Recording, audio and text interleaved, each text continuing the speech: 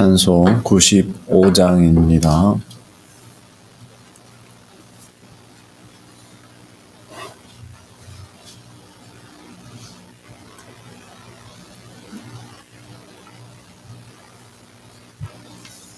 찬송 95장. 찬송 95장. 나의 기쁨 나의 소망 되시며 나의 생명이 되신 주 밤낮 불러서 찬송을 드려도 늘 하신 마음 뿐일세. 나의 사모하는 선한 목자는 어느 꽃다운 동산에 양의 무리와 늘 함께 가셔서 기쁨을 함께 하실까. 길도 없이 거친 넓은 들에서 갈 길 못 찾아 애쓰며 이리저리로 헤매는 내 모양 저 원수 조롱하도다. 주의 자비롭고 화평한 얼굴 모든 천사도 반기며 주의 놀라운 진리의 말씀에 천지가 화답하도다. 나의 진정 사모하는 예수님 음성조차도 반갑고 나의 생명과 나의 참 소망은 오직 주 예수 뿐일세. 아멘. 기도하겠습니다. 하나님 아버지 은혜를 감사합니다. 우리의 기쁨과 우리의 소망과 우리의 영원한 생명이 되시는 주님을 찬양하며 주님 앞에 나와 부르짖어 기도하며 주의 능력과 주의 은총을 바라보게 하신 것을 감사합니다.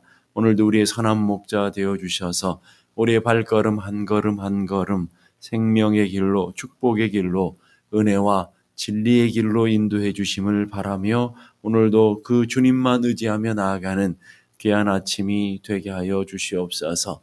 하나님 주시는 평강이, 하나님 주시는 은혜가, 하나님이 허락하시는 기쁨과 감사가 우리 안에 충만케 되어질 수 있도록 도와주시며 오늘도 항상 기뻐하며 쉬지 않고 기도하며 범사에 감사하며 하나님의 은혜 안에 거하는 저희 모두가 되게 하여 주시옵소서.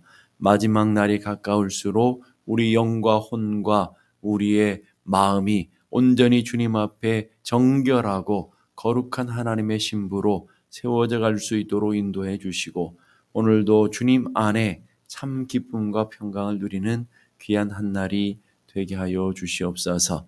오늘도 말씀을 통해 하나님의 뜻을 발견하게 하시고 기도를 통해 하나님의 음성을 듣게 하시며 오늘도 우리의 삶에 하나님의 영광과 하나님의 크신 역사들을 이뤄낼 수 있는 귀한 아침이 되게 하여 주옵소서.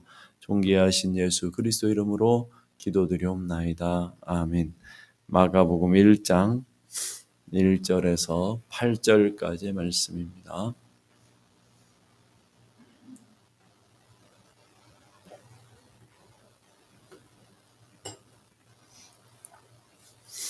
마가복음 1장 1절에서 8절까지 말씀, 제가 한 절, 여러분이 한 절, 한 절씩 교독합니다. 마가복음 1장 1절에서 8절까지 말씀. 1절입니다. 하나님의 아들 예수 그리스도의 복음의 시작이라. 선지자 이사야의 글에 보라, 내가 내 사자를 내 앞에 보내노니 그가 내 길을 준비하리라. 광야 외치는 자의 소리가 있어 이르되 너희는 주의 길을 준비하라. 그의 오실 길을 곧게 하라. 기록된 것 같이 세례 요한이 광야에 이르러 죄 사함을 받게 하는 회개의 세례를 전파하니 온 유대 지방과 예루살렘 사람이 다 나아가 자기의 죄를 자복하고 요단강에서 그에게 세례를 받더라. 요한은 낙타털 옷을 입고 허리에 가죽띠를 띠고 메뚜기와 석청을 먹더라. 그가 전파 이르되 나보다 능력 많으신 이가 내 뒤에 오시나니 나는 굽혀 그의 신발끈 풀기도 감당하지 못하겠노라. 나는 너에게 물로 세례를 베풀거니와 그는 너희에게 성령으로 세례를 베푸시리라. 아멘. 사도 바울이 아니라 세례 요한에 관한 이야기들을 우리가 함께 나누고 있습니다. 세례 요한이 존재하는 이유는 세례 요한이 위대한 선지자라는 것을 드러내기 위함이 아니라 세례 요한은 바로 예수 그리스도의 오시는 길을 예비하는 자다. 예수 그리스도 때문에 세례 요한이 존재하는 거예요. 오늘 우리도 마찬가지죠. 우리는 그리스도의 나라와 하나님의 거룩한 영광을 위해서 존재하기에 오늘 우리는 그리스도 때문에 우리 인생이 존재한다라는 것을 우리는 기억하면서 세례 요한을 통해서 우리의 삶이 어떻게 해야 되는지, 세례 요한의 삶의 모습을 우리는 조명하면서 우리의 삶의 방향을 찾아가는 귀한 은혜가 있기를 간절히 바랍니다. 세례 요한은 주의 길을 예비하는 자다. 구약과 신약의 다리를 놓는, 예수님이 오실 길을 준비하는 자로 하나님께서 세례 요한을 보내셨다 그랬습니다. 여기 보면 말라기 4장 5절 6절 보니까 보라, 여호와의 크고 두려운 날이 이르기 전에 내가 선지 엘리야를 너에게 보내리니, 선지 엘리야라는 것은 선지자 엘리야가 다시 온다는 말이 아니라 세례 요한, 선지자 엘리야 같은 세례 요한을 이게 보내겠다라는 거예요. 그래서 세례 요한이 오면 해야 될 일이 있다라는 거예요. 아비의 마음을 자녀에게로 돌이키게 하고 자녀들의 마음을 그들의 아비에게 돌이키게 하리라. 그러니까 400년 동안 긴 영적인 침묵을 깨고 세례 요한이 와서 세례 요한이 회개에 대한 선포를 하며 그 죽어 있는 심령들을 아버지께로 인도하고 또 400년 긴 침묵의 시간들을 이스라엘 백성들에게 하나님 아버지의 마음을 향하도록 하나님의 은혜를 선포했던 자가 바로 세례 요한이었다라는 것을 얘기하고 있습니다. 자녀들의 마음을 그들의 아비에게 돌이키게 하리라. 돌이키지 아니하면 두렵건대 내가 와서 저주로 그 땅을 칠까 하노라. 이렇게 하나님께서 말씀하셨는데, 이 예언의 말씀, 말라기의 예언의 말씀이 세례 요한이 탄생할 때에 사가랴에게 천사가 예언하는 내용과 똑같아요. 누가복음 1장 17절 보니까 저가 또 엘리야의 심령과 능력으로, 아까 말라기 4장에 나왔던 엘리야를 보낸다 그랬잖아요. 그런데 엘리야의 심령과 능력으로 주 앞에 가서 아비의 마음을 자식에게 거스리는 자들을 의인의 슬기에 돌아오게 하고 주를 위하여 세운 백성을 예비하리라. 백성들의 마음을 아버지께로 인도하고 또 아버지의 마음을 백성들에게 인도하는 역할을 한 게 바로 세례 요한이다 하는 얘기를 하고 있습니다. 세례 요한이 와서 한 일은 뭐예요? 회개하라 라고 선포하잖아요. 회개를 통해서 백성의 마음들을 하나님 아버지께로 향하게 하는 그런 삶의 모습, 그런 회개를, 광야에서 회개를 선포하고 예수 그리스도의 오심을 준비하고 그 역사의 장에서 사라지게 되는 것을 보게 됩니다. 그럼 세례 요한이 어떻게 죽은지 여러분 아시죠? 얼마나 억울하게 보일까요? 세례 요한이 자신의 사명을 다 감당하고 역사에서 퇴장하는 장면을 성경은 아주 소상하게 잘 기록하고 있어요. 우리의 인생의 등장과 퇴장이 있는데 여러분의 인생에도 등장을 했으면 퇴장을 잘해야 되지, 퇴장할 때 퇴장하지 않으면 우리의 삶이 더 추해지는 것을 보게 됩니다. 세례 요한의 사명이 끝나고 순교로 인생의 무대를 퇴장하게 되는 장면이 성경에 나오고 있어요.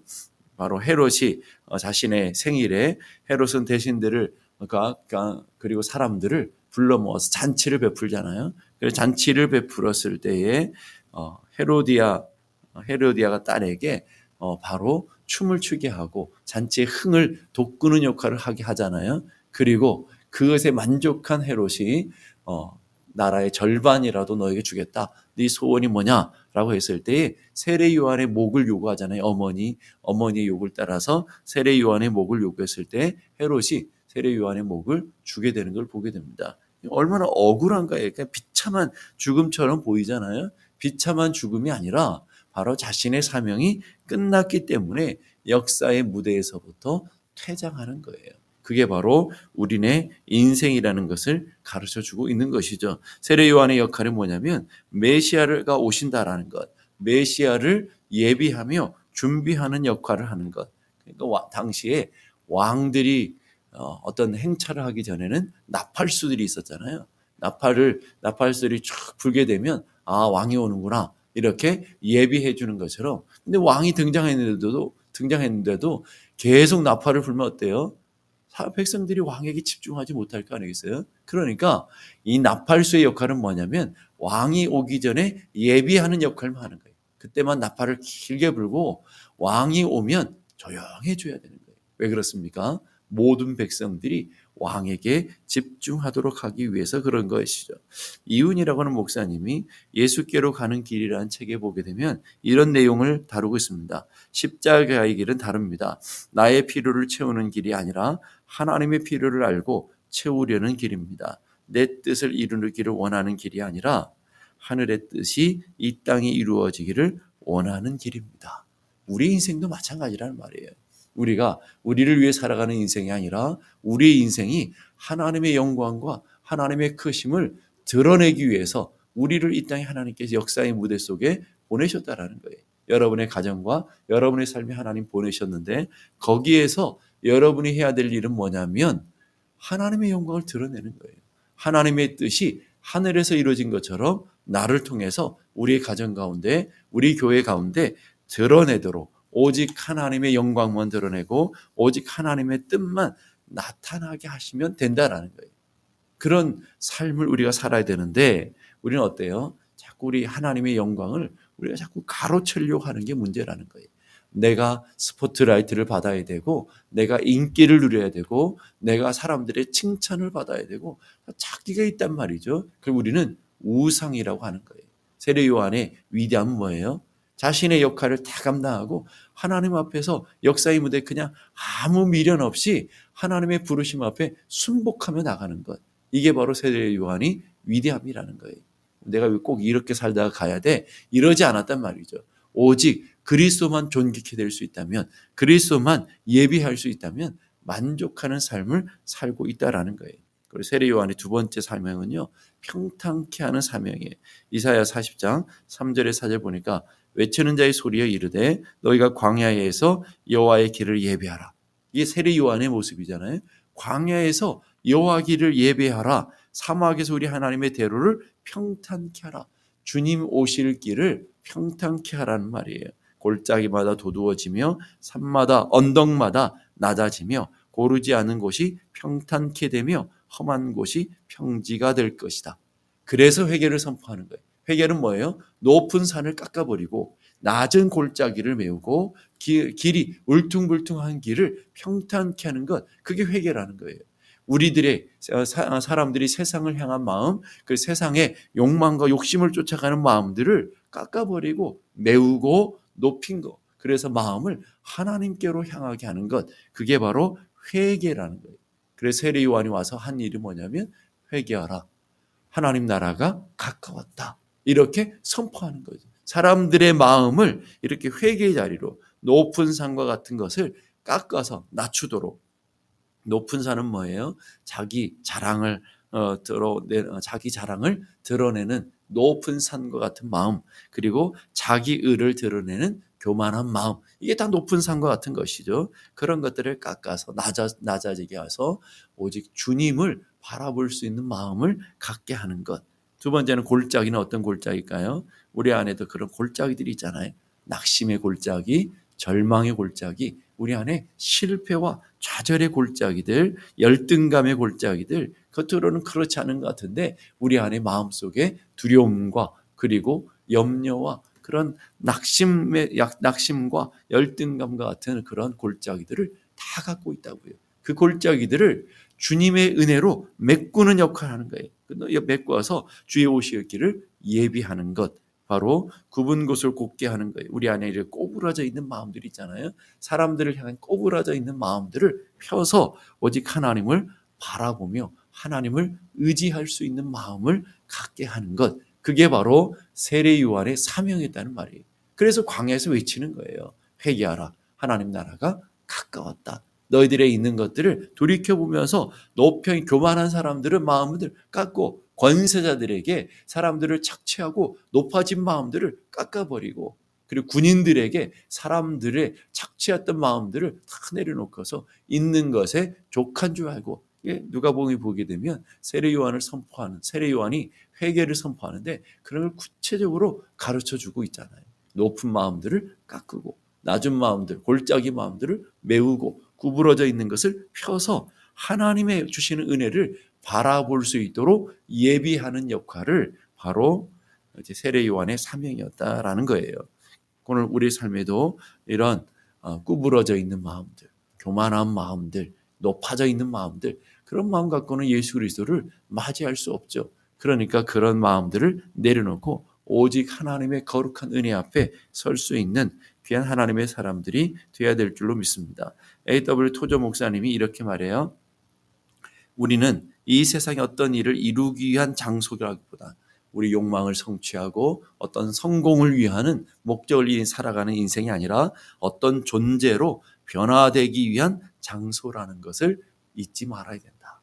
우리는 이 땅에 존재하는 이유는 무엇인가를 성취하기 위한 것이 아니라고요. 근데 우리는 자꾸 무엇인가를 성취하려고 그래요. 돈으로 하든지 학력으로 하든지 명예로 하든지. 그래서 교회 안에서도 무엇인가 자기를 자꾸 드러내고 무엇인가 자꾸 자기를 인정받도록 하는 그 욕구, 잘못된 욕구에 의해서 살아가는 사람들이 얼마나 많은 것 같아요. 그런 존재들이 아니고요. 우리는 하나님의 사람으로 되어져 가는 곳이라는 거예요. 하나님의 사람으로 되어져야 돼요, 여러분.